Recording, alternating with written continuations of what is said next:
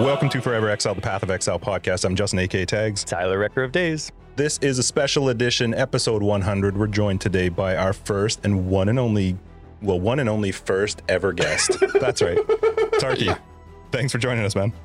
No, thanks for having me back. So episode 100, we have been bugged since episode 2, roughly, that we don't have video and that we're not legit because we don't have video. So today, our only ever episode ever, we have video, and I can only assume this is what people were expecting.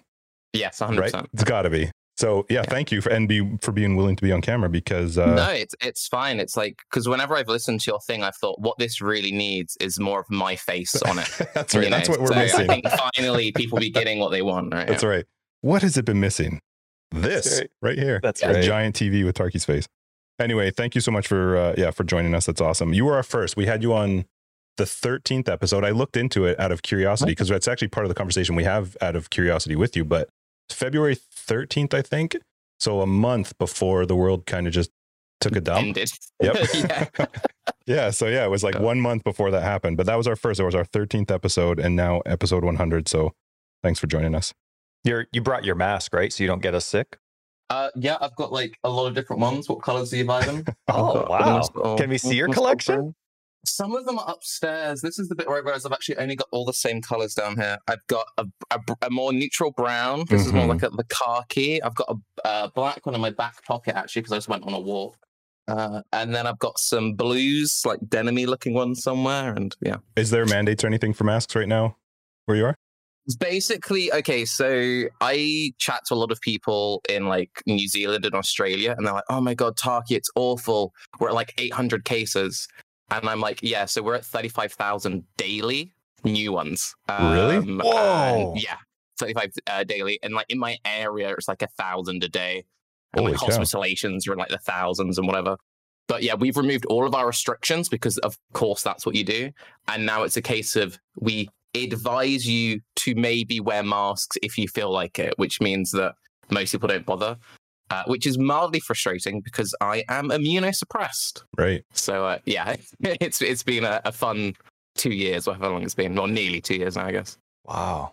That is so different from here. And we're like, because you're in the UK, you're in, because you moved from the last time we talked to you, but you're still in the same area, right? Yeah, I'm still South London. Yeah.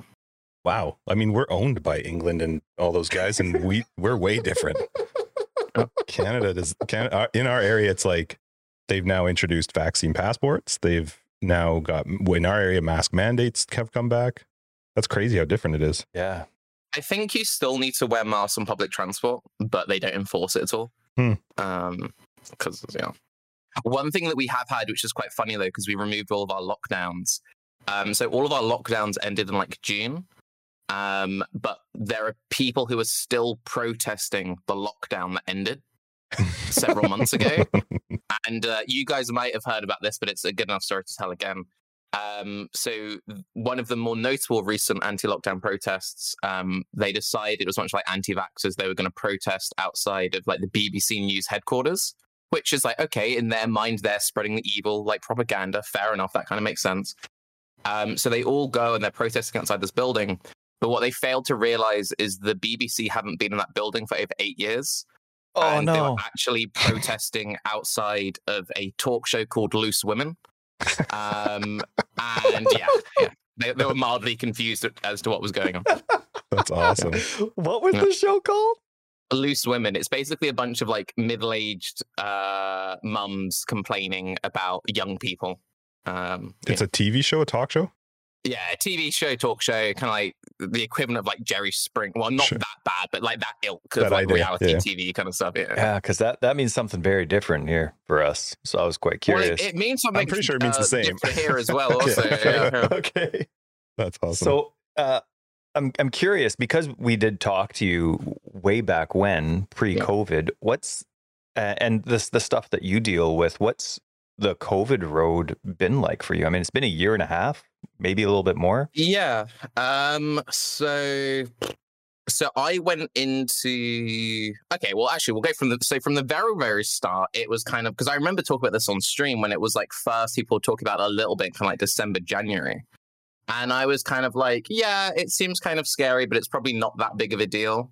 As I think most people were kind of like, oh, that's kind of like spooky, but like it probably won't. Like, how bad could it really get? Yep. And I remember even saying on stream, like, guys, like, look, I'm seriously immune compromised. So if I'm not freaking out, you guys probably don't need to freak out. And then like a week went by, and I'm like, yeah, actually, no, you guys should be freaking out. This is pretty bad. So yeah, I went into pretty much full like lockdown, never leave the house in like. Sort of like, yeah, not that long after the episode, actually, maybe like a couple of weeks after, before anything became official over here. And basically just didn't leave the house until, well, it's only been in the last few months I've started just going like walks again. But yeah, so I'm quite well adapted to it because I've like, because of my health and stuff, I have had a whole year being bedridden once. So and I stream and like do YouTube videos for a living. So this idea of like not leaving the house isn't that big of a deal. But the main thing that I really missed actually is I volunteer once a week at an animal shelter. Right. And I'd been doing that for about a year and a half. And then not doing that was the thing which I found hardest, because that was kind of like my one weekly, I'm a normal person doing normal person, like touching things using my hands. Right. So much of the computer stuff is just so removed. And even though the majority of my job was literally just like cleaning up cat poo, emptying pens, and like filling up storerooms, just the actual tactile, I'm picking this up and putting it here, losing that, I think, was the biggest thing, which made me go a little bit like, ah. Is that still not a thing? I'm maybe going to be starting that back up again in the next couple of months. But yeah, they're still, so the place that I volunteer at, it's like the biggest, as I'm aware, it's the biggest animal shelter in the UK, and it's like 75% of their workload is done by volunteers. Wow. And they've had like no volunteers in at all, and they're only just bringing it back in. So they're at like absolute minimum capacity. Yeah, it's been like insane. I've got friends who've been working there, and they've been taking it so seriously that like everyone who works there, they have like 1 week on and then 2 weeks off, then 1 week on, just to try and like reduce any risk of exposure or anything. Wow. Which is good. They're taking it that seriously. But yeah. Yeah. Are you able with your condition to take the vaccinations? Yeah, no, I'm fully vaccinated, but like the efficacy is reduced. And it's like if they start doing booster shots over here, I'll be like one of the priorities. Like I was getting my vaccines when like people who were in like 80 and 90 were getting their vaccines, because like that was kind of the thing. So yeah, so it's like cool, but then we have a whole Delta thing, so it's all a bit like I'm not qualified. I'm not Joe Rogan, so I'm not going to start spouting a bunch of rubbish. But I'm not really qualified enough. But yeah, as far as I know, I'm better having had it than not had it, but the efficacy isn't that great because of my immune system stuff. Did you have a whole bunch of seniors when you were there, and you know only 80s, 90s are there, but then you're there? Were they all glaring at you and like writing down in their notebooks? Yeah, so that's the thing. Like, I already look 12, so I'm 28, and I look younger than I am. So if you're then like 90, and you're like, yeah, there's a little bit of confusion there. Well, I gotta say, I live vicariously through you and your hair. I used to have long, luscious locks, but your hair is just gorgeous. So if I'm not making eye contact with you, I'm staring at your hair, and I love it. I used to have longer hair than this when I was like 17, 18. And then I had like really long hair, and I was like, oh, I'm so cool and edgy indie art boy kind of thing. And then I got really ill, and I didn't leave the house for a year. And then I'm like, oh, new me going back to uni. Let's get a cool, trendy haircut. And then I thought I was really cool because it's like the Peaky Blinders had just come out. So I did the whole like Peaky Blinder thing. And I went to uni, and every dude had the exact same haircut. And I'm like, oh, maybe I should have kept what I had before. Oh, damn it. And I've been wanting to grow it back out for like 10 years now or something. But I did it when you always do like buzz cuts and stuff. It's a bit of a yikes. But yeah, that was the good thing about not leaving the house for a year and a half, is it's like, oh, I can't see my barber. So now we're back to I think you had it shorter when we last talked to you. I don't feel like it was. Yeah, I was still buzzing it and stuff. Yeah. Mm-hmm. What's from what I remember, you had a tiny bit of a break from PoE. Yes. And I think that break was during this COVID time. But what have you been doing outside of PoE to keep you busy? I mean, you locked yourself down more than many others would have. So what's been keeping you sane without the pets? Well, keeping sane implies I was sane to begin with. But, my mistake. How have I been keeping occupied? So I got into messing around with Unity, which is like a game dev program, and also some Blender, making some assets. I spent some time on that. I got really into Dungeons and Dragons, and I actually I need a new group because my current group is a bunch of Americans, so our games would start at like 1 a.m. for me, which was fine. But then we had the dreaded, oh, someone couldn't make this week, we'll go next week. And we haven't had a game in, I think, like 2 months or something. And it's like, what made it even worse is we'd been stuck in this mega dungeon and we'd spent like 3 months in this dungeon. And we were getting just to the end, and the DM was like, I've got something really special planned for the final fight. So if we just end the session early, then the next one can be super epic. And that was our last session. No. It's just like, no. I just want to, like, even if we only have one more game and that's the end of it, I just want to get out of that dungeon. And then I'm like, okay, we did the thing. How do you guys play it remotely? How does that work? So yeah, we do voice on Discord, and then there's like dice roll bots in Discord. So you're like, /roll like D20 plus whatever, and then we use something called Owlbear, which is like a tabletop thing, and you can like move your little tokens around and put in your maps and stuff. It's pretty good. Huh. Oh, that's really cool. We love Dungeons and Dragons, but we awful at it. I mean, it's rookie... like with all of that stuff, it's just about kind of like having fun. Yeah, but you know, I still don't understand it. We've tried it so many times. We don't have anyone that knows how to DM. We've had people attempt to, and it's always confused me. Like, there was one time we played, and if you have the ability to like search a room for traps, right? That's a thing, right? That makes sense. Yep. I was like, am I just supposed to yell like search traps every time we walk into? I don't understand the idea. It's never made sense to me. So yeah, I expect my character to auto cast the search trap thing. So yeah, that's right, exactly. This is not just like that was briefly on that point when we were stuck in this dungeon. I was getting kind of frustrated with that because there was like 5 of us, and our group was really indecisive, and every room would have like 4 different doors leading off it, and it would be like 20 minutes of I inspect the key knob, I stroke the door, is it normal wood? So I got to the point where I was just purposely just like barging through doors, like I don't care what happens, like let's keep the pace moving, guys. We've been in this place for 3 months, like, you know. You're the supporter, so you can just heal up. Yeah. When you stop, because you took a break also streaming wise just for health reasons. And did that coincide with the PoE sort of break as well?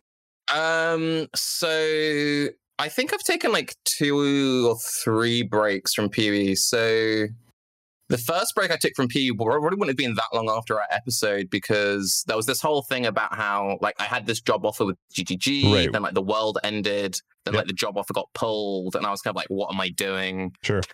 And then I was like, you know, I'm just gonna like take a bit of a break away from PoE right now, because just like it was just a bit messy, just like still being in that like constant PoE headspace. Mm-hmm. And then generally what tends to happen with me is, and it's like it's something that I've been wanting to do for a long time, but I've only started doing it since I've moved into this new place, is when I first started making YouTube, I never really intended to be like, oh, I'm going to be that guy who uploads a PoE video every single day. And I feel like with how PoE is these days, you have like that really intense first month, and then you have 2 months of content creators just like desperately scrounging for any content they can get their hands on. And my plan was always to like just do more stupid, wacky stuff in those 2 months. But before, it was a case of I was like living in a spare room in my mum's house. So it's like, oh, I've got so much. No, I don't have any space whatsoever. But yeah, now that I've moved and I can actually like, I'm not touching any walls. This is amazing. But yeah, I've just been like doing weather reporting or stupid skits. And okay, well, I actually have to bring up, I don't know if you saw it or not, but he did a video about his neighbors. Oh God! Oh my God! It was. I'll show it to you before or after dark. I was laughing my ass off, and it's 30 seconds, and it was like super short, but it was super fun to watch. That was actually a really good one. I like that one. Good for you. Anyway, so yeah, you took the break, so they kind of coincided, but was it health? It wasn't health related. No. So the initial one was just like I just needed a bit of break from PoE, and then the other break that I think you're talking about was November of last year. I had this thing where like I would talk and I would just completely lose my voice, and I was constantly getting throat infections. And actually, I got rushed into A&E midnight of Christmas Day. What's A&E? Like accident emergency. So it was like a 24/7 kind of like hospital unit kind of thing. And yeah, my throat had like I was playing PoE, and I'm like, it's kind of hard to breathe. I'll take an antihistamine. And then like an hour went by and I'm like, I think it's slightly harder to breathe. And after about 3 hours, it's like, I'm actually really struggling to breathe. The base of my throat like completely swollen shut. And yeah, I got rushed into A&E and I got put on some really heavy antibiotics. I had this thing where they shoved a camera up my nose and like down my throat and I had to have it hooked up for 24 hours. And they did all these tests. And basically they said, we don't know what's wrong with you, which was helpful. And they said, it's okay, though. We'll get you an ENT appointment, ears, nose, and throat specialist. But obviously with COVID, it might take a while. So my appointment was actually on the 24th of August, just gone. Wow. Because I've still been having issues in my throat. And I can talk solidly for about 2 or 3 hours. And then it's kind of like, I can feel it going, which is why I haven't been streaming, because you kind of need to just ramble for streaming. But I'm fine for podcasts and YouTube content. And yeah, like what was kind of funny about my appointment on the 21st is there's one hospital I usually go to for all my health treatments, my Crohn's and everything. And I'm like, actually, I don't know if that's where my specialist is. I'll just ring up to be sure, because I don't want to turn up to the wrong hospital, because that'd be super stupid.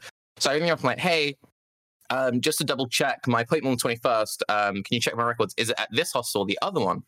And they're like, actually, it's at the other hospital, but don't worry about it, though, because they moved your appointment to the 12th of August and you missed it. So yeah, they moved it. It didn't tell me they'd moved it. And now I'm on another waiting list, and hopefully I'll get to work out what's wrong with my voice in less than a year. That would be ideal. Wow. Yeah, I'm still mildly angry about that. That's insane. Yeah. Holy crap. We have a similar system in wait time as well. I feel your pain. I think one of the worst tests that can happen to you is something that's going through your, like the back of your nose and head. It's so uncomfortable. But how health wise, without, I'm not trying to get into specifics here, but how are you doing? Are you feeling good now, despite the fact that you don't have your answers? Are you cup half full? Are you able to go through life and do things the way you like? I kind of bounce between the two. It's one of like I was like bedridden for like a year when I was like 17, 18. Super sick, like everyone thought I had cancer or something, and then it was like, no, you've just got Crohn's. They put me on loads of heavy medication, and I went from 40 kg to 80 kg in a month, and I was like, okay, like super rapid. So from a very early age, I was kind of just like, it is what it is when it comes to health. When you don't know, it's a little bit confusing / concerning, because you want to just know what it is. But at the moment, I'm in a pretty good spot. I've actually been on a massive like health binge, because I've started like going outside again. I'm now like, I've got like these exercise lists that I have to go through every day, and I'm trying to like get back into shape, because a year and a half of not leaving the house isn't actually that great for you, it turns out. Who knew? So yeah, we're trying to lose like 5% body fat, and yeah, I'm in a pretty decent headspace at the moment. Now, hang on. Even though we were supposed to use kg, we're close enough to the American border that we use pounds for some things and metric for others. So you said no, I got it, because it just took me about half an hour to do that. You were 40 kg? Yeah. And that's like a feather. I'm just over 6 foot, which in freedom units is like 183 centimeters. You're 6. Okay, we do feet. We're messed up. We do feet. We're all over the map. Okay. But we make fun of people that use Fahrenheit. So that's true. Wait, you're taller than me. You were 40 kg, but then you went to 80, and now you're dropping down. You're looking good.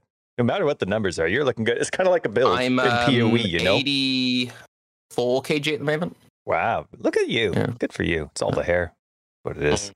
So do you think your shift with regards to like the health stuff and the PoE stuff and all that kind of stuff, did that have an effect on your content and how you were going to create things and stuff you wanted to do, given that now you weren't streaming hours a day?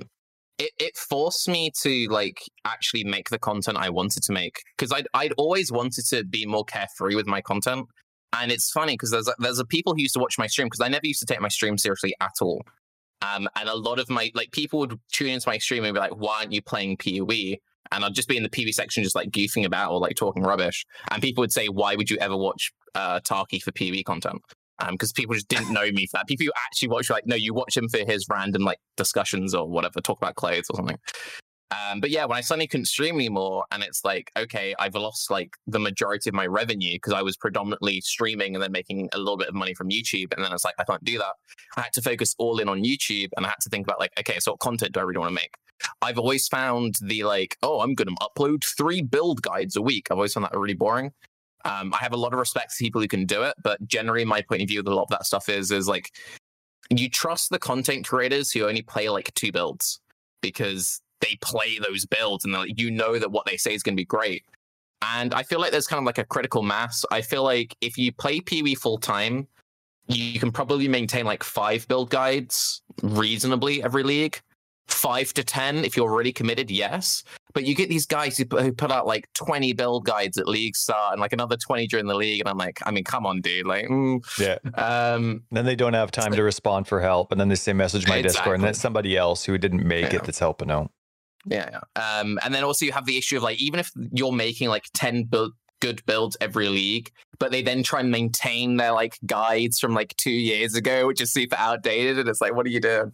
But yeah, so I always knew that I wanted to shift away from that. So where I'm at with PoE now, it's kind of like when I'm playing PoE, I make videos about PoE. If there's PoE news, I make PoE news videos. We still do like our own podcasts and stuff.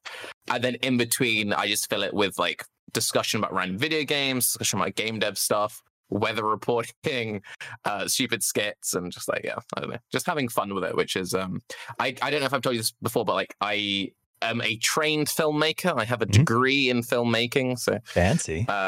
I am basically making the really bad student films that were barely a passing grade then, but now they get like 5 to 15,000 views. So I don't know. So it kind of works. It's like, all right, yeah. That's awesome. And how are you with GGG? You on good terms? It seems like you're getting along well. Seems like there's a really good relationship there. Yeah, no, me and if anything, that's actually like if I ever had any issues with GGG, it's the problem that I get on really well with some of the people there, and it's kind of one of those things of, and that was kind of why I wanted to take a bit of a break when the whole job thing kind of fell through, because if it just been like some random company that I didn't have any contacts with, it's fine because you're just like out of place, out of mind. But it's the fact that I have a lot of friends that I chat to. Like I chat to some of their programmers a lot. I chat a lot with their QA. Obviously, I talk with Bex loads and stuff. Just like on a casual level, also like planning out podcasts and CM stuff, and every now and again, like I'll chat to Chris and stuff like that.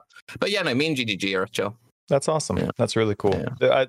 So many people listening, every single person listening would absolutely wish to just have one moment where any one of those people you mentioned would even just recognize them. You know, not in any type of critical way on GGG's part, but it's just they're celebrities to us, right? So then you come on the show and you're like, yeah, like go for lunch every day with these people. You know, it's pretty awesome. That's a pretty sweet life. I've actually sat on Chris's lap. Wow.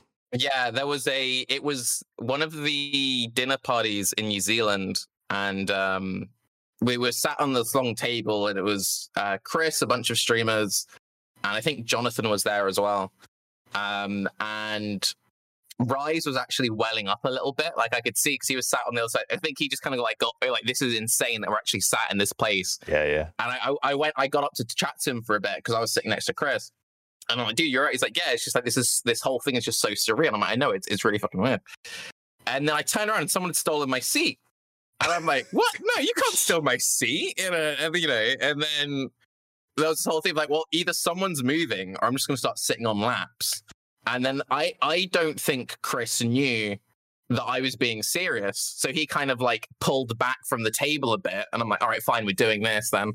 And yeah, I sat on his lap for about half an hour. Very nice. Yeah, and then the person left and I got my chair back. I find in situations like that, it gets very awkward. But if you just pretend that it isn't awkward, it becomes fine again, and then you've got like a window before it gets awkward again. It definitely gone through that cycle about 4 or 5 times. Yeah, exactly. Yeah, I definitely pushed it, but yeah. Oh man, that's awesome. That's hilarious. And then you started a talk show called Loose Ladies. No, Loose Men. Yeah, that's right. That's awesome. I love that. I love the description of going through the awkwardness. No, didn't overstay my welcome. Yeah, overstaying my welcome again. No, not again. That's awesome. Well, like I think that's a lot of my humor as well. It's like you get a joke and you kind of just nose bomb it into the ground, and then if it's not funny for long enough, it starts to become funny again. Right. Just keep pushing it. It'll be fun. Yeah. That's awesome. Well, I'm realizing that in order for us to make sure that this is a legit video version of this, we need to add an overlay too. So just a reminder that it can't be a PoE. What do you call it? Is it a video cast, a podcast?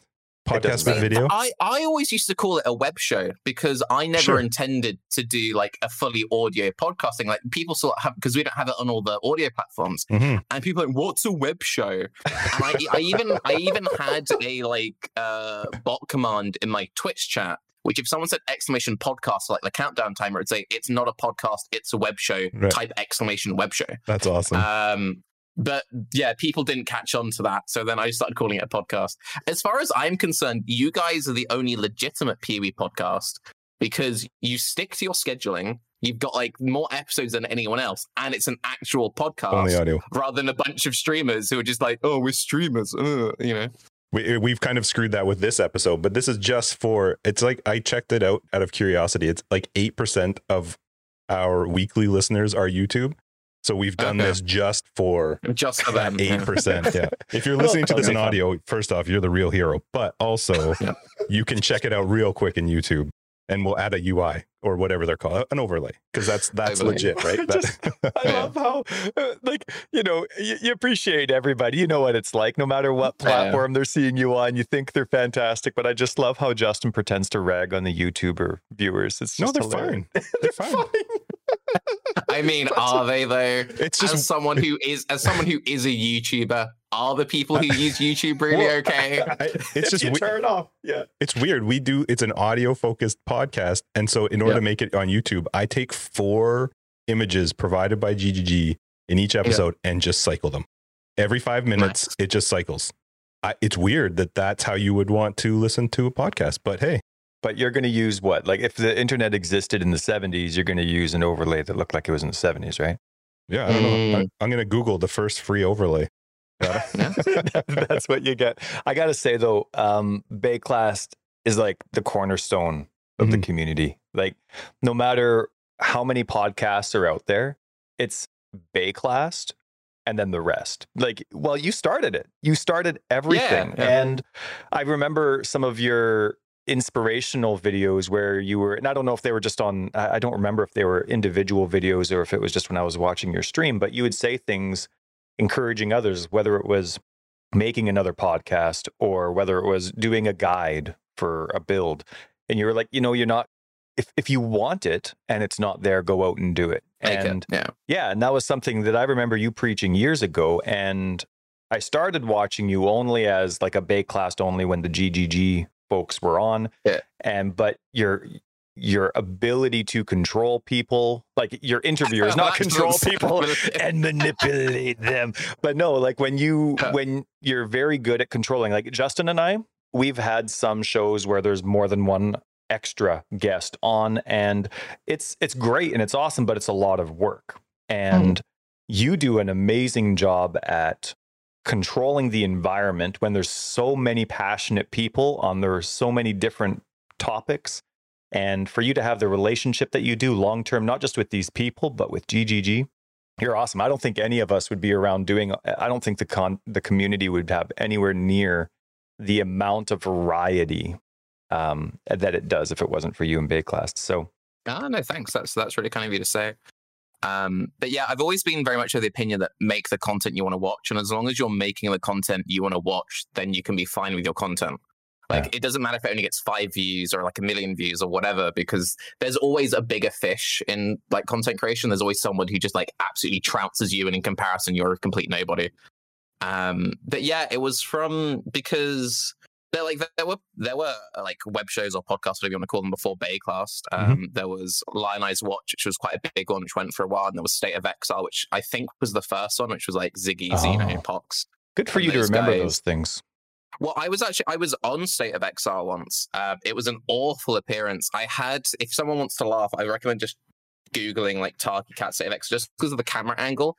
I had this really bad webcam, and I had to balance it at a really awkward angle on my monitor, but my monitor was really low. So basically the angle just went straight up my nose. So I just kind of looked like this, and people were like, why is this guy looking down on us? And they thought I was like purposely like being a snob, like looking down on the peasants in chat and stuff. It's a terrible angle.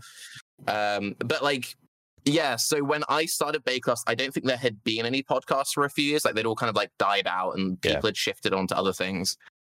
And both State of Exile and Lion Eyes Watch, they were very kind of not professional, but I feel like a lot of early gaming podcasts were trying to be like, oh, we're professional radio hosts or TV shows. And it was very formal. And there wasn't this kind of just super laid back people talking over each other, hanging out in a bar sort of atmosphere, which is kind of what I was after. So yeah, there was a Pee-wee meetup in Berlin, and Rise was there, and he was the other guest on that State of Exile episode, and we'd never communicated before. I'd watched all of his content, but we actually got on surprisingly well.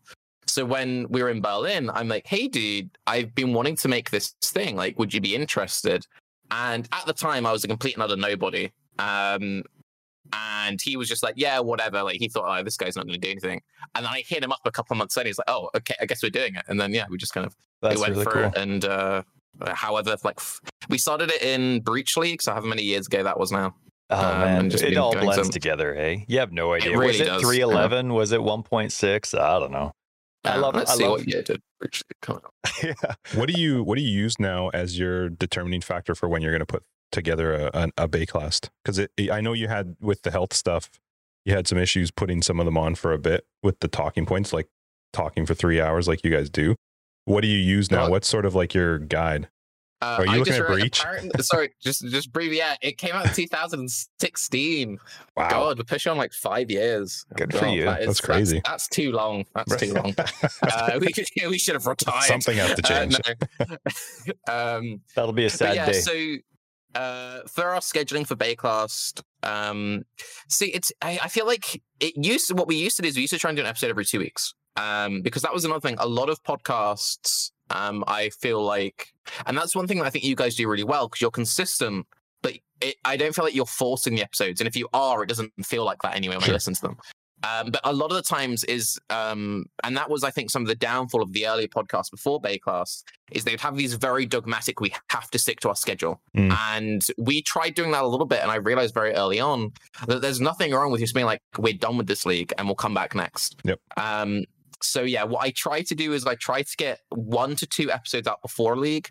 And then we'll do an episode a week into the league, and then every 2 weeks after, until I feel like we've kind of exhausted the content. It got complicated a little bit because now we've had a couple of leagues of like being part of the league announcement itself, which is really cool, but then it kind of like messes with the timeline a little bit. Sure. Worth it. And then when That's you have awesome. devs on, yeah, no, it's really cool. It's really cool doing that stuff.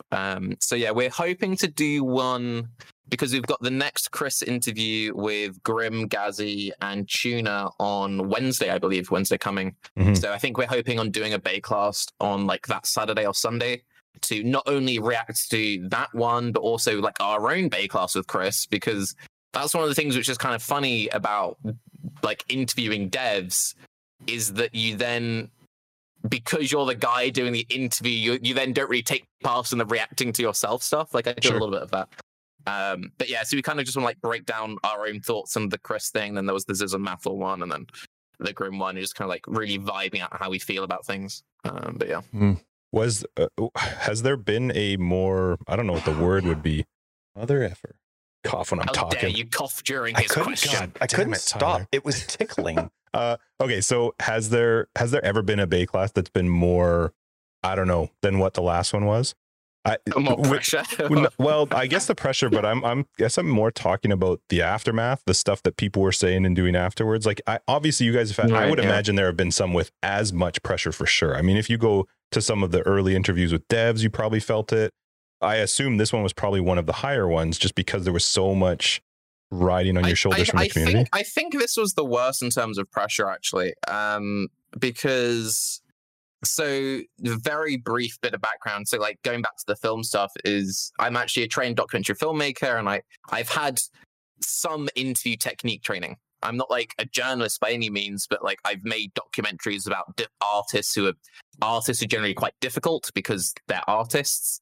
And so I've kind of had some background in the whole like, oh, this is an awkward thing, there's a lot riding on this. And I think like the most pressure thing was really ExileCon, and kind of like after ExileCon, it was kind of like, oh, just having a dev on, who cares, you know? Sure. But with this one, it was just the intensity of it was like, because we all knew that it was going to be like people had a lot riding on because, you know, before, I mean, there's still some people now, like the game is doomed, but there was a lot of people, like, depending on how this goes, I'll quit the game forever. I actually had quite a few people messaging me saying that we should cancel the podcast because they thought that it wasn't worth the fallout it would have on our mental health. Sure. They were like, it doesn't matter what they say, people are going to attack you. I think you guys are better off just not doing it. But no, I think it went, I'm really glad with how it went. And I think there's been some positive, like, unfortunately, with all the nastiness surrounding that episode, and then Rise talking up about it, and me talking up about it and stuff, you then had like the Reddit moderation team are now doing some things, and that's one of the things which is a little bit unfortunate sometimes with this sort of stuff. Is it often feels like it takes something nasty for people to take anything serious. You know what I mean? Yeah. It's like, oh, maybe after the 27th school shooting, maybe we might actually look into some reform here or something. Just I like to keep things light, you know. Yeah. Yeah. But yeah, there was a lot of discussion which came out of the last Bay class. I'm sure there's going to be a lot more which comes out of the Grim one. I think actually that's one thing. In a way, I feel like the upcoming podcast might even have as much pressure put on it because it's like it's the last one of the three. There are some people who either didn't get what they wanted from the Bay class or they didn't get what they wanted from the Ziz and Mathil things. They're like, oh, but these guys, they're going to fulfill my dreams and desires. And there's always just going to be that pressure there. And I think also because like the kinds of players, they're very much representing more that softcore trade, gotta go fast zoomer, super crafting mindset. So like people had to go at us for not representing that. But then it's like, well, if these guys do represent that, and those people still don't feel heard, then it's like, you failed us. You were the chosen ones. So yeah, you know, it is what it is. I'm sure they'll do a great job there. Do you feel like it was a benefit to you guys, and then Ziz and Mathil did theirs and Grim's doing his, to invite questions from outside? Like this is just me speaking because I'm not involved in that at all. I would never do that. And the reason for it is because then I feel like you're just giving people this ability to come at you afterwards, and everybody thinks their opinion's important. But like even you guys talked about it in yours, Ziz and Mathil for sure in theirs. I'm sure Grim will bring it up in his, where it's like, well, these are questions that people wanted us to ask. And so sometimes you don't get the follow up or the heart into the question when it's not necessarily the thing that you wanted to talk to that person about. I actually think that the Ziz and Mathil thing suffered a bit from that. I think they did a great job, but I think they were a little too concerned with like, oh, I need to answer people's things. So I felt like they probably would have been better served picking like just a handful of key ones and then focusing more on what they wanted to talk about, because like that was one of the things as well, is it's all well and good collecting these things, but if you don't have the information to back it up, right, you then, as you say, you can't then challenge it. And it's not because you're not interested, because you just lack the info. Sure. So what we decided to do very early on, this is before it was even announced, is we're like, okay, we know there's a lot of pressure. We're going to speak to a few key people that we trust who fill those niches that we don't like play ourselves. And then we'll make like a list of like 5 to 10 key community questions. And then the rest is just going to be us. Right. So I made a massive topic list, and what I did was I sectioned everything out, like Tarky's questions, Rise questions, Octavian's, etc. And I was like, okay, everyone just shove like 20 questions into your thing. We'll collect some community things. Like if between us, we collect like another 20 from the community, and then we'll cut down any duplicates and we'll trim it out and we'll format it and we'll order everything so it has a nice flow. Because that's the other thing as well. If you're just doing like, if you like, oh, here's our 100 questions, but you don't like organize them at all, it's like, what's the point? Because you know, it's just completely redundant. So yeah, we had a lot of cutting and condensing, and then the way our topic list was basically formed out is we knew when we would have wanted to talk about. We had like a section which was like highlighted like important community things, these have to be covered, and then it's like, okay, we've done that. We can now do like, everyone had that one thing that they wanted to talk about. So Ziggy had his own thing. I had my stuff. Like I had my loot boxing thing, which kind of went into the end. I was like, loot boxes are evil. Screw you, you know. The new one just came out. I managed to fit that in. Yeah. The new one just came out. Yeah, it's awful. I hate the stuff. How are you liking Peter? Like, how's your voice? You okay? I'm all right. Yeah, because you're carrying us, so you're doing okay. That's fine. All right. Yeah, and I'm chill. I'm just going to keep sipping at water. If I start like wheezing, I'll let you know if I'm like losing my voice and stuff. All right, sounds good. And then sign language we'll be good with because this is video, right? Awesome. Exactly. That was for a the thumbs up, 8%, folks. I will say for the SoundCloud listeners, that wouldn't be very entertaining if we continued it through sign language. No, we'll tell them what you said. Yeah, that's right. Oh, perfect. Oh, okay, so that's good. Yeah. Well, Tarky likes Justin's hair. Mm-hmm. Okay. Yeah. How are you liking PoE these days? Like it's easy for the community to infiltrate kind of, and then we get that opinion a little bit, or it's hard to ignore, even if it wasn't something that was on our heart, because, PoE is important to us, obviously. But what do you think of the state of the game? How are you liking PoE today? I think PoE is kind of in its like awkward hair stage. It's like it's in between two haircuts. So this is just the hair podcast. Everything else related to hair. And it's just like, I think whatever way you cut it, if you want the game to be fast, if you want the game to be slow, if you want harvest, if you don't want harvest, it's just got a rocky few years ahead. And I think if you focus on the things that you enjoy about it, like I know that regardless of what the patch is, I can turn up every league and I'll find something that I can enjoy and I'll play for as long as I play. So at this point, I'm pretty much done with the league. I would have kept playing for more, but a lot of the because of all the whole Chris thing and all the pressure and everything, I was kind of like, I just got like the apathy built up a bit sooner than expected. But I think that's where most content creators are, especially if you play it full time. Is it's not a case of like people hate the game, but it's just like the apathy just builds, and then you get a couple of like dud patches in a row, and you get some angry community people, and you're like, you know what, I'm good.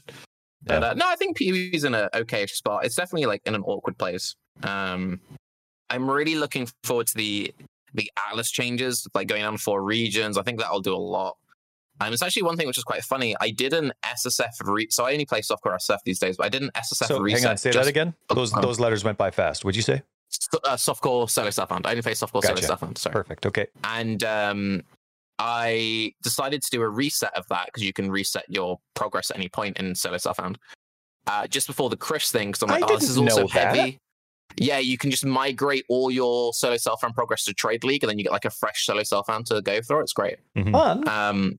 So I was like, all this stuff is so heavy. I just want to make a fresh character and pick up some random white items on the beach. And I was like having a lot of fun just cruising through the Axe and whatever.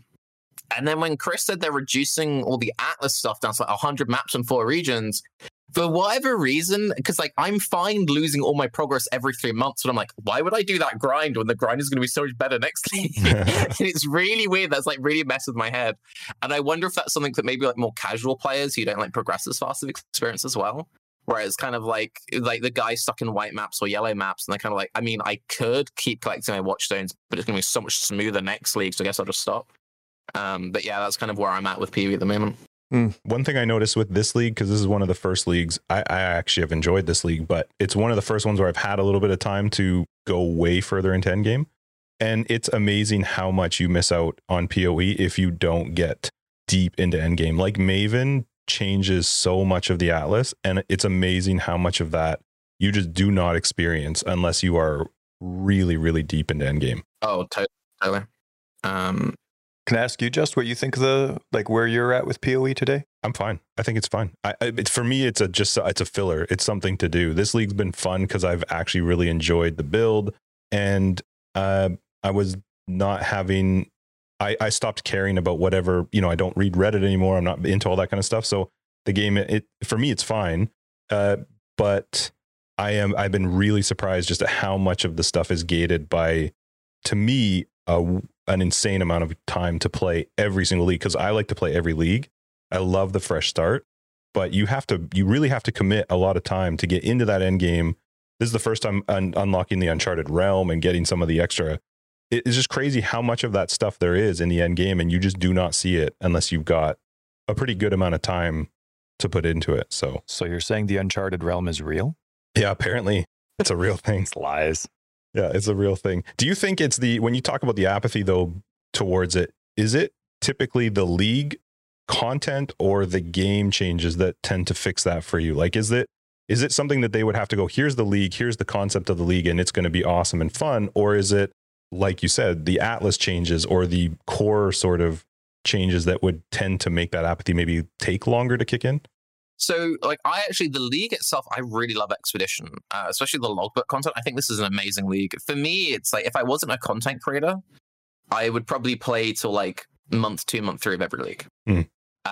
The main thing which hits it, and I've had this conversation with a lot of people, and even like a lot of the content creators who seem super like, oh yeah, let's go, and they don't talk about this stuff publicly, they feel it super hard in the background. A lot of it is just like where the community is at, and it's very frustrating going through the same like boom bust cycle every 3 months of like GGG is the best company, GGG is the worst company, GGG is listening to us, GGG hates us, and just like this ping pong, and it's like you get so used to it, you can graph it out. And there'll be cases where, like, yeah, GGG legitimately drops the ball, and there's something that you can be like, okay, this is a reasonable thing for you to be like outraged about, but it's just so cyclical. And that's the main thing which really grinds you down. And it's very easy just being of the mindset like, oh, we don't use Reddit, we don't use this, we don't use that. But then it's like, well, if your content is engaging with all that stuff, you end up you lose all the content. And that's been a big thing as well for me, is like I use Reddit much less. Generally what I will do now is like every couple, I used to check it like multiple times already, now it's like every couple of days I might just scroll through the threads, and then you do, without even clicking through, you can kind of get an idea of like where all the good discussion be and whatever. And then like I do quite a lot of stuff on the forums. The thing that I do, and I think I've pretty much always done this, is I watch all the PoE YouTube content, and I've always done that. And I watch it from like all different creators because I find it quite interesting seeing where different people are at. And also I have this fun little game that I play because I do talk to a lot of people behind the scenes. And I always find it quite amusing when the conversations you have behind the scenes doesn't match up with the stuff they're saying publicly. That's always something I find quite funny. But yeah, and I think GGG's in a similar boat themselves, and like I don't think it's fair to just like put all the blame on like, oh, it's just Reddit or it's just Twitch or it's just this. Like it's a big group thing, you know, because you have GGG's communication. I feel like in the early days it used to be much more proactive. They'd be like, this is what we're thinking of working on, this is the kind of stuff we're excited about, and it used to be a lot more like that. Whereas these days it feels much more guarded. It's kind of like, we'll communicate when there's a crisis. And it's like the whole thing we have, like Chris is doing these amazing things, doing all these interviews, but the only reason he's doing all these interviews is because things got so bad and they lost a third of their player base.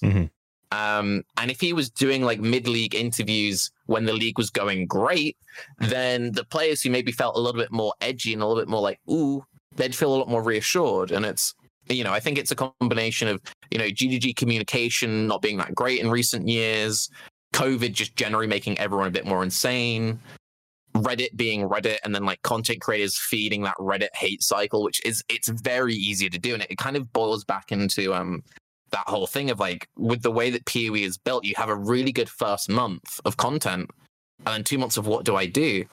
And I know that I used to do this a lot with my earlier content. It's very easy to be like, I'm going to be the reactionary Twitch guy, and I'm just going to be like angry all the time because it gets clicks, like people click on that stuff. And I'm now just of the mindset, I was like, I mean, you could do that, or you could make a video with your cat.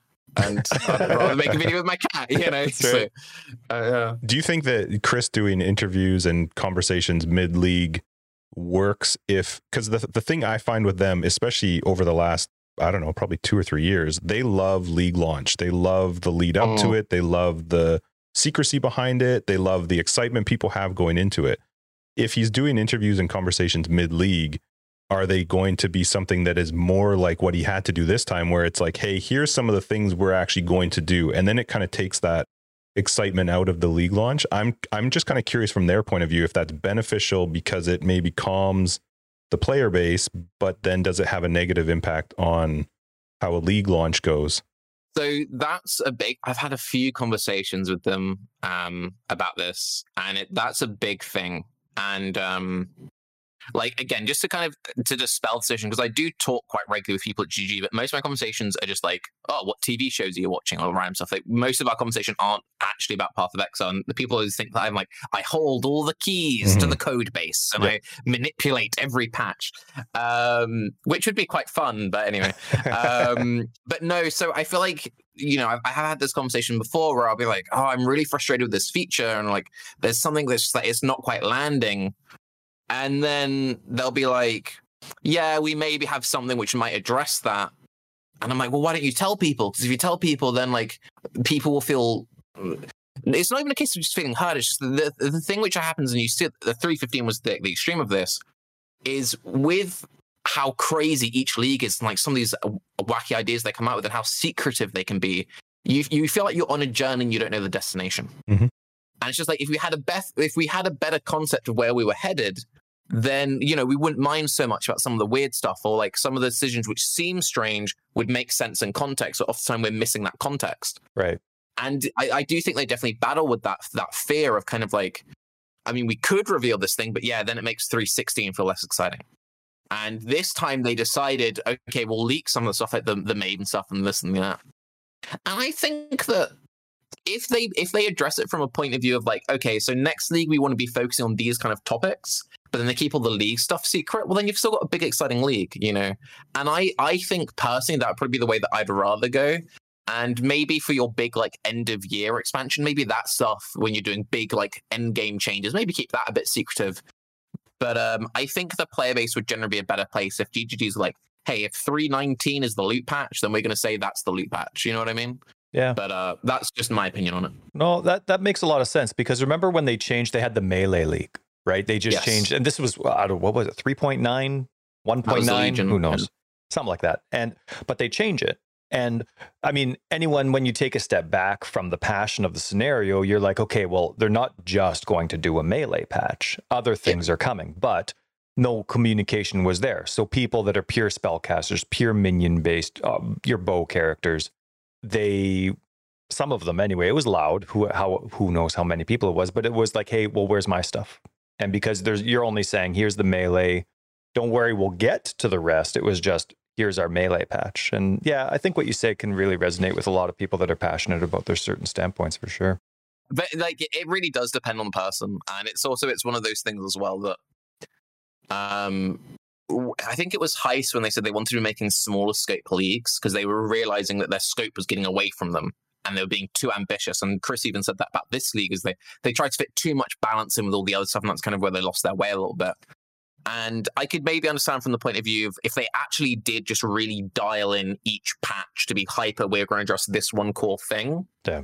Then I can understand, yeah, maybe you might want to keep that if you've only got like this one key feature and then a few like incidental changes. But, it depends on the person. And just because you do something for one league doesn't mean you need to do it for every league. I think GGG can often be a bit too rigid of like, well, this is how we've always done things, so let's not ruin the recipe kind of thing. Yeah. Do you think as a content creator, I talked about this, and check this out, Justin, this is going to be amazing.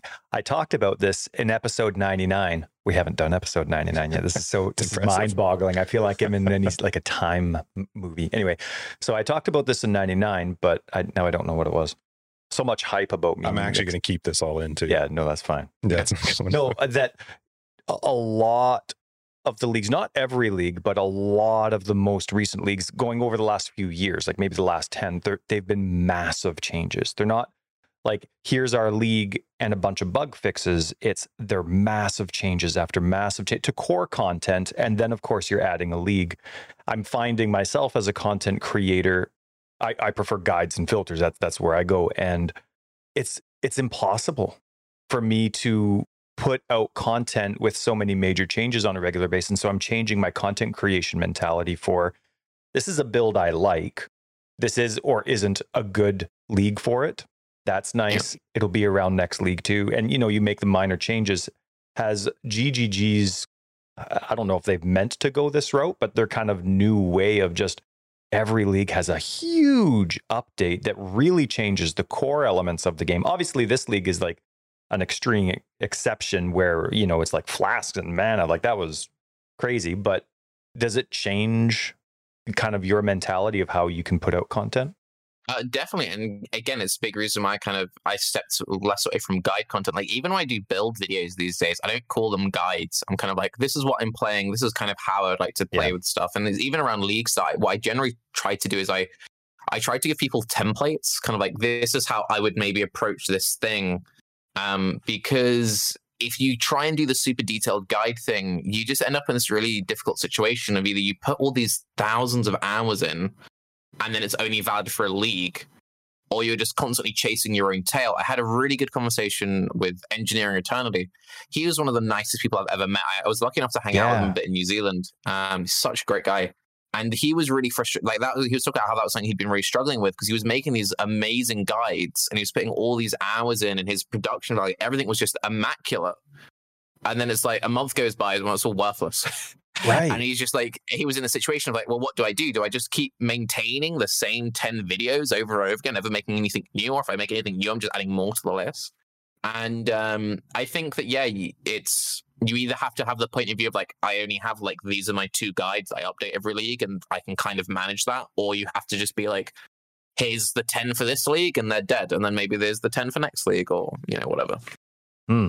If you take a bird's eye view approach, kind of look at Path of Exile right now, is there anything you'd like to see changed, modified, maybe not necessarily removed, but just that's not working, or you don't like it in the current state that it is? That's an easy question. There's a few gameplay things which I think need changing, but I honestly think that the single biggest thing which would have the most long-term impact would be structural changes at GGG. I think that they need to improve their internal and external communication. And I think there just needs to be this real thing of just a clear and concise, like, okay, what is our goal? Let's just stop for a minute. Let's focus on this. Let's test this as best as we can. And I think even if it just means like smaller scope each league, then that will disappoint some people. But I think that's just the better way to go. Because I could, like, the obvious thing to be like, oh, well, loot is a problem. And loot definitely needs attention. That's like a big thing right now. Flasks need attention. But like, they'll always be the next big thing. And I think the main thing for them is they really need to focus on it. I think this is true of like most studios, but the difference between like GGG and most studios is because it's a live service game with a 3-month release. Their release window is insane. And I always use this example, so apologies to anyone who's heard this before, but like, okay, so you'll work on a new league and you've got 5 teams. And it's like, okay, so we're going to break up you're doing this, you're doing that, you're doing this, you're doing that. So team A is working on one thing, team B is working on another. And this is just me spectating. This isn't me like Chris saying, yes, this is exactly how we make content, but it makes sense. So team A, they does their project and they finish first and they present it to Chris or whoever. And he's like, yeah, that's pretty good, but do you mind just changing this one thing? And it's like, all right, cool. And then no one tells team B. And then team B, like 3 days later, like, hey, we've done our thing. And it's like, oh, that's great. But we've changed team A's setup a little bit. So if you could change your setup to marry up with that, that'd be fucking lit. And they're like, all right, awesome. Team C comes along. Yeah, so actually both A and B, so your stuff, you're going to have to scrap half of that. And then and you haven't even gotten to team G yet. And then by the time they turn up, it's like, dude, we're doing a Pokemon League. What's this? Tetris? No, that's so last month. And it's just like they iterate so quickly. It's really inspiring how quickly they can iterate, and the fact they can even just keep the game running with their cycle, like doing the 3-month thing and then developing PoE2 on top, is absolutely insane. But yeah, somewhere something needs to give, you know. So if they're going to stick with like, yeah, we're making PoE2 and working this, and we're going to stick to our deadlines, then I think they just need to really focus on their communication and dialing in their scope. What's with all the changes that are coming, and of course the impending, depending on your opinion, the impending doom or the impending glory of PoE2, what's something you'd be heartbroken to see disappear? What, like maybe that thing that you never think about that all of a sudden you're like, oh my goodness, that would suck if that left. It's something that was actually talked about when Ascendancies were first introduced. So a lot of the appeal of early Path of Exile was the idea that you could do any build on any class, because the class just dictated where you start on the skill tree. And then we had Ascendancies introduced and stuff became more specialized. And now things are pretty specialized. Like you take a build, it might work on like 2 or 3 Ascendancies, but it's kind of like you've really got to stretch to then justify it on like a jug or something, right? And I think that would be my biggest concern with PoE2 is we're getting 19 new Ascendancies. So when you've got like 30 Ascendancies or whatever it is, how are you going to avoid the thing if everything's hyper specialized? Like, oh, you want to play that build? And then it's just that one thing. And I think losing some of that flexibility is probably the thing that scares me most with PoE2. And it would suck for things to come super rush. But also, like, I remember that. I remember speaking to Engineering Eternity about this because, like, I bumped into him. I was coming off stage, and he was coming out of like the panel thing of the PoE2 announcement, and he looked at me just like, 19 new ascendancies. Like, can you imagine? Like, how are we meant to do guides anymore? Yeah. That is the main thing which kind of worries me about PvT. Because like how? Like, ugh. Yeah, I could see it definitely needing to focus on a specialization for sure. Yeah. That'll make it hard in the long run. So you said you're done pretty much for this league. Was there anything though through this league that you just were loving, that it was actually like really enjoyable? Logbooks. I think logbooks are the best content added to PoE in many years. I really hope logbooks go into the core game. I really enjoy logbooks, and I've said this before on Baycross. Like, they could have been tedious so easily. Mm-hmm. This whole thing of like, oh, you've got to spend like minutes running around, look at all the things, plan out all the things. But I find it super engaging content, and I wouldn't be surprised if they did what they did with Ultimatum, like they give it like a league off, or maybe they bring it back in like another 1 or 2 leagues time. But I really hope that Exhibition comes back. And I hate NPC creep. Like, I hate the thing of like every league I've got to add like an extra 20 people to my hideout. Mm-hmm. And if I'm desperate for a league with 4 NPCs to go core, then you know it's good. But no, I adore logbooks. Yeah. I think one of my favorite parts about logbooks is how they made it's. Well, I can't think of too many other things where the when you're doing them, it's interactive. Like, there's things are falling off the walls depending on where you blow it up, and it's just I can't remember too much content they've done that's like that, where you actually feel like you're part of whatever you're doing. It almost has kind of like an exploration sort of a vibe to it as well, which I really love. Games which kind of give you that sense of exploration. And like, even if it's just like a super novel thing, like the first time you get like the fungal hollow, and it's like you just get this amazingly massive cavern. It's like, this is like a map, you know. I love that stuff. I want more of that. I used to think Path of Exile was open world. Those are the days, hey, Just. Really? Oh, jerk. How do you set up your hideout? Like, where do you put your NPCs? Do you have like I go for aesthetics. I treat it from like pretty much a Sims POV. And it will be like every other league, I'll be like, I'm going to spend 3 weeks working on a Rasic hideout, and I'll use this for a few leagues, and I'm like, okay, I'm done. I'll do another one. So I will probably, in like the next few weeks, that's what I'll be doing in PoE. I'll be like making a really cool hideout for the next couple of leagues. But I just tend to think of a vibe. I used to be in really close contact with Derek, who was like one of the main hideout guys. He doesn't do them anymore.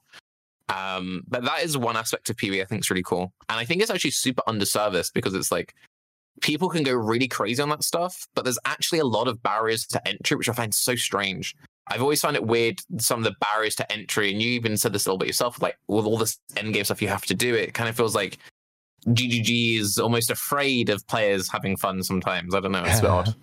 It is hard to make one. So you do make them yourself, though? You don't download them or anything? No, I do like everything entirely myself. I've never used another person's hideout. Because I am special, Snowflake Man. I refuse to use the labor of others. You know, who's your seller? Who do you sell to, vendor to, when you're done? I mostly use Jun, because I play a lot of Zodiac Southbound. It's like I find it easier to just like collect all the unveiled items than unveil and sell at the same time. Mm-hmm. But yeah, if it's not Harabee Navali, because the prophecies. Yeah, I have to use the reminder method too, and it's either between those two ladies as well. Yeah. Where you were talking about kind of your builds and just doing your own fun stuff. Is there one you just keep taking? Like, we talked to you 1.5 years ago now, posed the question to you then, but obviously things change, content changes. What's been, no matter what the core is, you just want to play it anyway? I mean, it's always like core Sakaru or traps. Yeah. So it's something which just is very flexible. I like builds which don't have too much visual clutter, which is like core Sakaru, kind of like the perfect build. It's a dot build, so you have high uptime on bossing. It has most of its getting through skill gems. It's very easy to craft all your own gear for. And it's one of those things that you can do it on like 6 different ascendancies. And that's what I tend to do. I like builds that I can do the same build every single league, but approach it differently. And that's one of the things which is why I worry about this uber specialization. It's like a lot of the Impale stuff, it's like, yeah, you kind of just want to play a champion. And even though I would enjoy those builds, I wouldn't play them. Because people say like, you've played the same build like for 6 leagues in a row, what's wrong with you? And I'm like, well, actually, if you look at them, it's a different build every single time.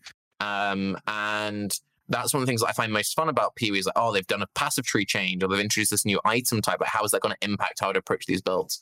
But I think a lot of that's just to do with the fact that Self-cast has been in poor state for a long time, and bow builds have been very, like, you need insane currency to get them functioning, because I used to only play bow builds, and I've just kind of been edged out of that as a solo Southbound player.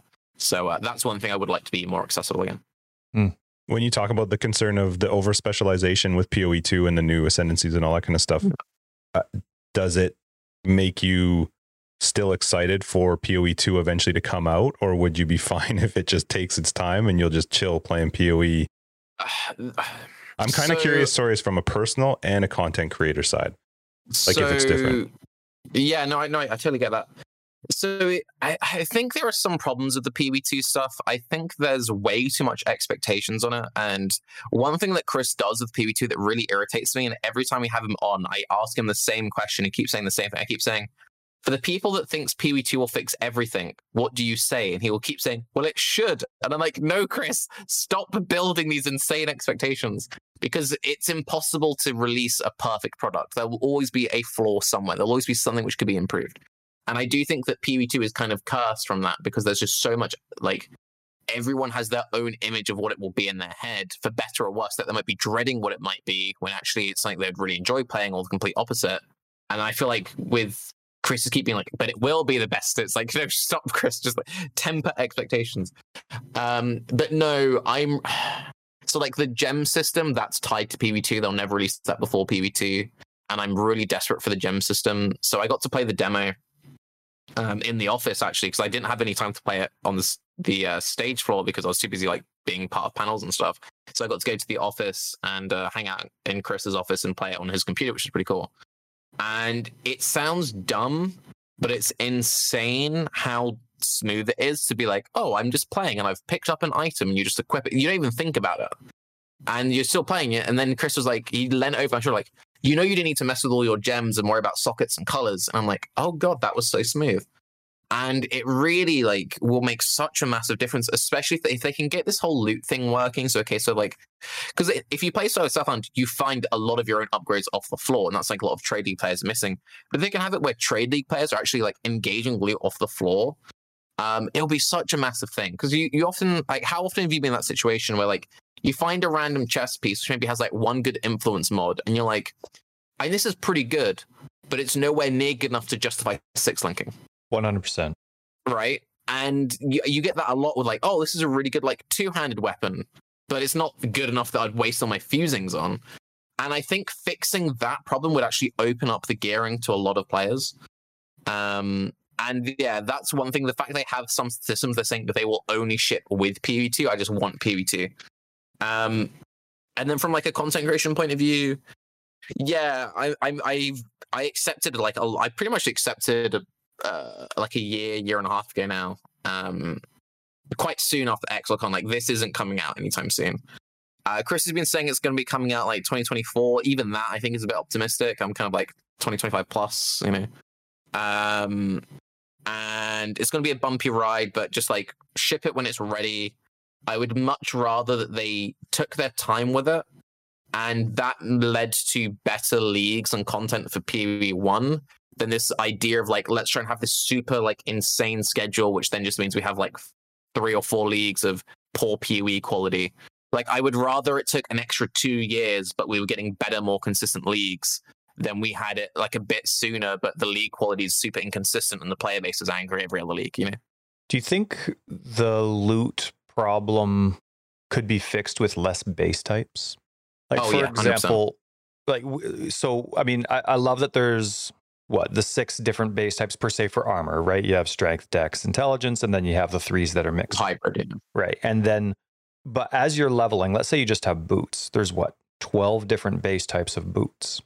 Yeah. If they went with like one base type of strength boots, but then that implicit of whatever it was, or maybe they have 3 different base types, but they have different implicits. If it was the same implicit, but that defense increased based on item level, here's kind of what I'm getting at. Right now, I have a problem with how the loot system works because I'm only showing best base types. Most filters show only the best base types based on a defensive value, but not all builds are going to use those defensive values. So they're missing out likely on some amazing stuff, but because it dropped on some wool shoes, that are item level 86 or 85 instead. But there's no way to really show that without an insane amount of clutter. Do you have any? I completely agree with that. Do you feel like there's like they're trying to do the smart loot thing? They're trying to, and they don't like that term, but they're trying to, okay, here's something good that's going to show, but people are still going to focus on base types because nothing can be ID'd. You can't, filter via mods. Do you have any ideas or hopes for what their filtering situation is going to be like as they progress? So it's something I've spoken to them about both like in interviews and like just in DMs with random chats. I always use Dungeons and Dragons as an example of that. And I think even D&D has some like loot bloat where you have weapons which do basically the same thing just with a different name. But it's kind of like if you use that system of like, okay, this is the sword, and then maybe you have the +1 sword, the +2 sword, the +3 sword. You don't actually need like 50 different types of sword. And I actually went through and counted. It's something ridiculous, like there's 100 different like one-handed swords between the thrusting and the swiping and the slashing and all that rubbish. And there's so much redundancy there. I think they would do much better from just kind of being like, okay, these are the 3 kinds of sword. Each sword has a very different kind of implicit, and then as you say, it scales at the item level. I think that would be a much better way to go, because like there is an issue with the fact that you can't really drop the best items anymore. I think I've said a lot before with the whole like tier 0 Maven Orbs, double influence, but you can still actually drop very good items, but people don't engage with it because they play in trade leagues and the way they set up their filters, as you said yourself. If you play solo self-found, a lot of the time you're just hunting for the base to then craft on. But if you actually set up your filters correctly, you do engage with the loot a lot, and you do pick up a lot of good stuff. And I think getting more players to engage with that through changes to the loot system and definitely reducing item bloat would be a massive thing. Now, Justin's going to roll his eyes, but I do have one more filter question. I knew you would. Go for it. And I'm expecting you not to be able to answer in case you have, because you probably shouldn't say if they've said something, but have you talked to GGG about their default filter lately? I never talked to them about that sort of stuff. Cool. That's again, most of the conversations... Yeah, that's right. Most of the conversations I have are kind of like nothing to do completely, like nothing at all to do with PoE or me. Sometimes what I'll do is like, if I'm trying to work on a video, I find it's quite helpful just to like talk to someone about it. Like the concepts, like I do that quite a lot with Grim, is we're kind of like, oh, we kind of want to make a video, we're not sure. And you talk through what you're trying to say. And if they kind of understand, you're like, okay, I think you get it. And then you make the video. That's kind of like the sort of conversations I have. It's more like philosophical than when are you doing this? Or like, what do you think of default loot filters and stuff like that? The default loot filter is awful. They probably should improve that. Well, yeah, it's been a while. What, like 7 years? I think it's 2. But that's my personal thing. I was just hoping that there would be something in there. Yeah. You hinted that maybe PoE 2 is like, in a few decades. Would you play PoE 1 forever? Like if PoE 2 just ends up not happening, COVID changes this, COVID changes that, GGG has to change their whole plan. Is Path of Exile the way they do things? Could you play PoE 1 forever? They keep bringing out leagues, yeah. I'd turn up, I'd play league start, I'd have fun. You might get to a point where like, I could skip this league. But no, I think if it's, because it's just, if you have, it's like people who still play D2. Just there's a ladder reset, they'll come in, and if they're good for it, like, let's do the ladder reset, we'll get all the boys together. It's one of those things, there isn't really any competition. Like if you enjoy ARPGs, there isn't really much out there. You've got Last Epoch, which is doing its own kind of thing, but there's a lot about it which is very different to PoE. It's like some people prefer the way that Last Epoch does stuff, some people prefer the way PoE does stuff. You've got Grim Dawn, which is a much slower kind of game. And then you've got Lost Ark, which is like some MMO thing. D3 is just on life support, and people still play D3, and PoE 1's a way more advanced game than that. And then there's Diablo 4, which it doesn't matter how long GGG takes, Diablo 4 will take 1,000,000 times longer. Blizzard is on fire. They fired the lead designer of Diablo 4, and they're also their lead environment artist. There were some people who got added from the company with all their scandals recently, so it's like, yeah, GGG can take their time. There is no rush at all. It's one thing I found quite funny, following the whole thing of like talking about Diablo 4 announce and stuff, talk about PvT stuff. And people are like, no, it's coming on this day. And the devs will literally be like, it's not coming out. It's like, yeah, it's coming out next year. I think it was even part of the D4 announcement. They're like, this is very early. This isn't even Blizzard soon. Like, this is a way out, but we're letting you know we're working on it. And people were in my YouTube comments like, yeah, 2022 totes. I'm like, my dude, no, it's not happening. So what's a good League launch for you? Is it and then lifespan? Do you want to actually play PoE League from start to finish, or is it usually, you know, you get to that 1 or 2 months? Like next League, when you're looking forward to the next one coming out, what do you hope to get out of it? How much time is a good amount of time for you? It really depends. Like if we had a League which was just like, okay, we've gone crazy on messing up the passive skill tree, and I feel like, oh, there's lots of new stuff to explore, I can play that all the way through to the end, no problem. What tends to burn me out the quickest is like, that was, I think, one of the reasons why, like the main reason why I stopped playing early this League was because of all the random controversy, but it was also the fact that like the builds that I played didn't really get touched by the changes. It's like I played a lot of traps, I played a lot of Chaos Dot. Traps didn't get touched at all, and all I played last League was 3 months of traps, and it's like, oh well, all my builds from last League are now the best builds apparently. Cool. And there weren't really any new item types or anything for me to really mess with for that build. The ward stuff was kind of underwhelming. There's like a few cool things you can do if you have the uniques, but you don't have the uniques in Solo Starfound. And then like, yeah, Caustic Arrow and Toxic Rain is another one of the really staple starters that didn't really get touched. So it was kind of like, well, the builds that I played, nothing changed with them. So would you rather something did change with them? Yeah, I would have Sure. much rather they, even if they got like crazy nerfs, because then I would have to really think. So like what I ended up doing is the build that I played the most of this League was a non-crit pure physical Exannuate Trapper. And I was like, okay, I didn't really play any Exannuate when that first came out. Let's see how far I can scale it. And that was actually turned out really well. And I was like, okay, how far can you push non-crit traps and doing pure fizz and everything? And it was like, oh, this is a really good build. And it turns out that like, yeah, it's actually one of like the best builds if you want to do that on a budget, and you can do all the content super easy on it, which is really cool. And then I'm like, all right, now what? And I did some Caustic Arrow. I've leveled up a couple of different Caustic Arrow builds this League and messed around with some Ballista stuff. And I'm like, yeah, they're all still exactly the same. So at what point do you ever go, I'm going to try something new? Like I want to do a totally different skill or totally different. Well, like that's it's a lot of it is just like, it was going back to what I was saying, like self-cast is in a bad state and bows are in a bad state. So it's like a lot of the time I want to play something new, but it's just like the game doesn't really support it. I feel like right now it's kind of like you've got minions, which are chilling. You've got any dot build. A lot of the melee stuff is still super solid. And then shove stuff on totems and then traps mines, right? And it's kind of like, okay, what's the crazy new totem build? Forbidden Right. Well, that's actually the exact same build as Dark Pact, but it's got like I feel like I spoke about this recently in a video. I feel like there are kind of just like 4 skill trees. There's the Acro Wind Dance for crit package. You've then got like the ES package. You've got the Block Top of Tree package.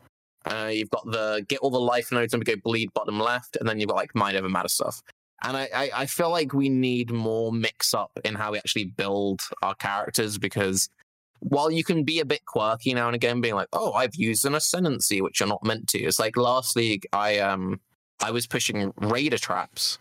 And it was funny, I made a couple of videos about it, and there were actually more Raider trappers than Saboteur trappers on the PoE Ninja ladder for like Solo Starfound and stuff, which I found quite amusing.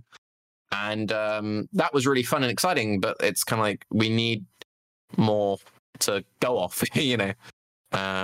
So they say that a big part of next League will be adding a bunch of new defensive stuff to the passive tree. So that sort of stuff is what really gets me excited, because otherwise it's a case of I'll pick a build, I'll like go through all the new content, I'll see it. It's kind of like a theme park sort of thing, and then it's like, oh, well, I've seen the stuff, I'm done. You know. Do you think all the changes that they're making make sense with the core game though? Like, you know, you remove you change the support values, you make it so that most main skills are stronger, but the supports are less impactful. You make them cost more. You change this, you change that, but at the end of the day, the monsters still act the same. At the end of the day, there's still an unwritten rule of how many rares show up. Like you look at what's the League with the plants? Harvest. You look at how Harvest shows up. It's just, that's like a perfect example of what late game mapping is, where it's just a surprise of crazy damage. You have no idea who's doing what, and a lot of it's really intense, and it's going to melt a lot of content, no matter how experienced you are. A lot of builds. Do you feel like all these changes matter when that core game doesn't change? Like, sure, they change enemies, but there's not like a control over it all. You know what I mean? Yeah, no, I totally get what you mean. Again, it goes back to what I was saying before. It's we don't have the context. So without that context, I can't tell you if the changes make sense or not. And that's why I feel like the main thing for GGG is to work on being proactive with their communication. Sure. Because like one of the big things that, and Chris was talking about how they felt like they oversold the nerfs and people were expecting like a long series. I was like, okay, because I was someone who was getting frustrated with the way that the game had been power creeping over the years. I enjoyed the beta playstyle more. At the end of Ultimatum, I actually played a lot of Titan Quest, which is super old school, and I was loving it. And I'm like, dude, this is like, it's a much slower pace. And I was like, this is like really cool. I actually have been enjoying this a lot more than Ultimatum.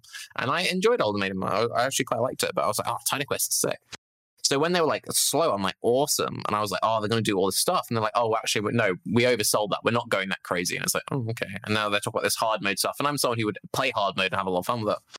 But yeah, I don't think anyone can say, do these changes make sense? Because we don't know where we're headed. And not even just PoE2, like we don't know where we're going in 3.17, we're going in 3.18.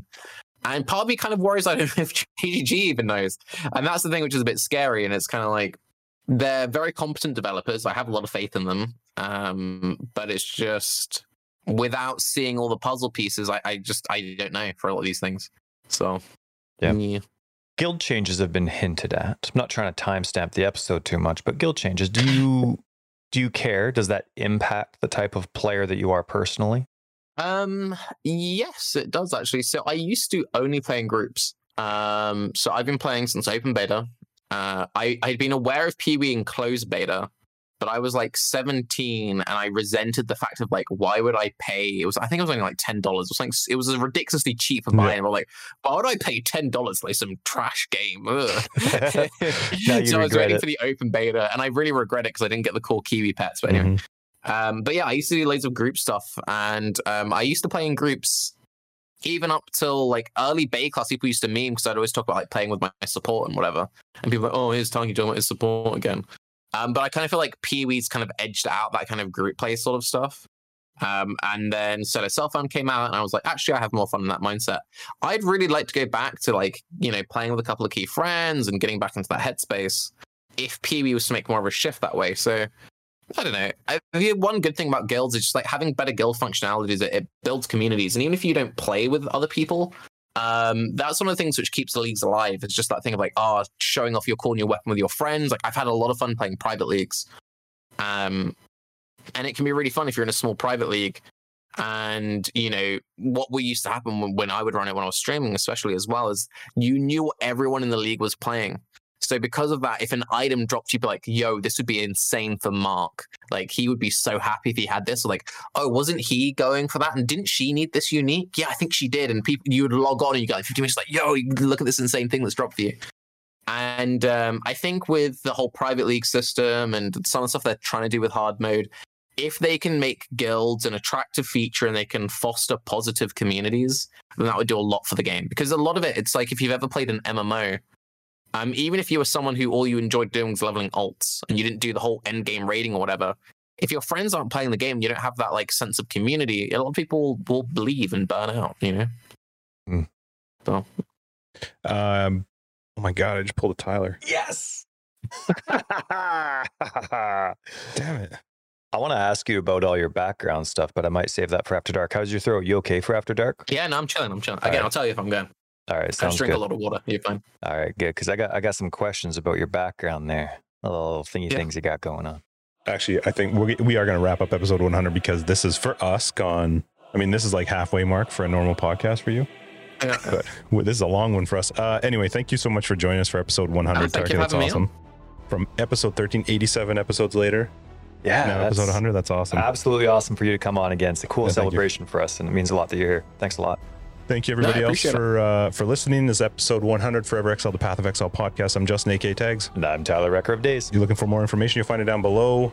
ForeverXile.com, Twitter, ForeverXile82. We're on Discord, and we've got Patreon. We'll see Patrons in After Dark and everybody else in episode 101. I got to think there. Thanks, guys.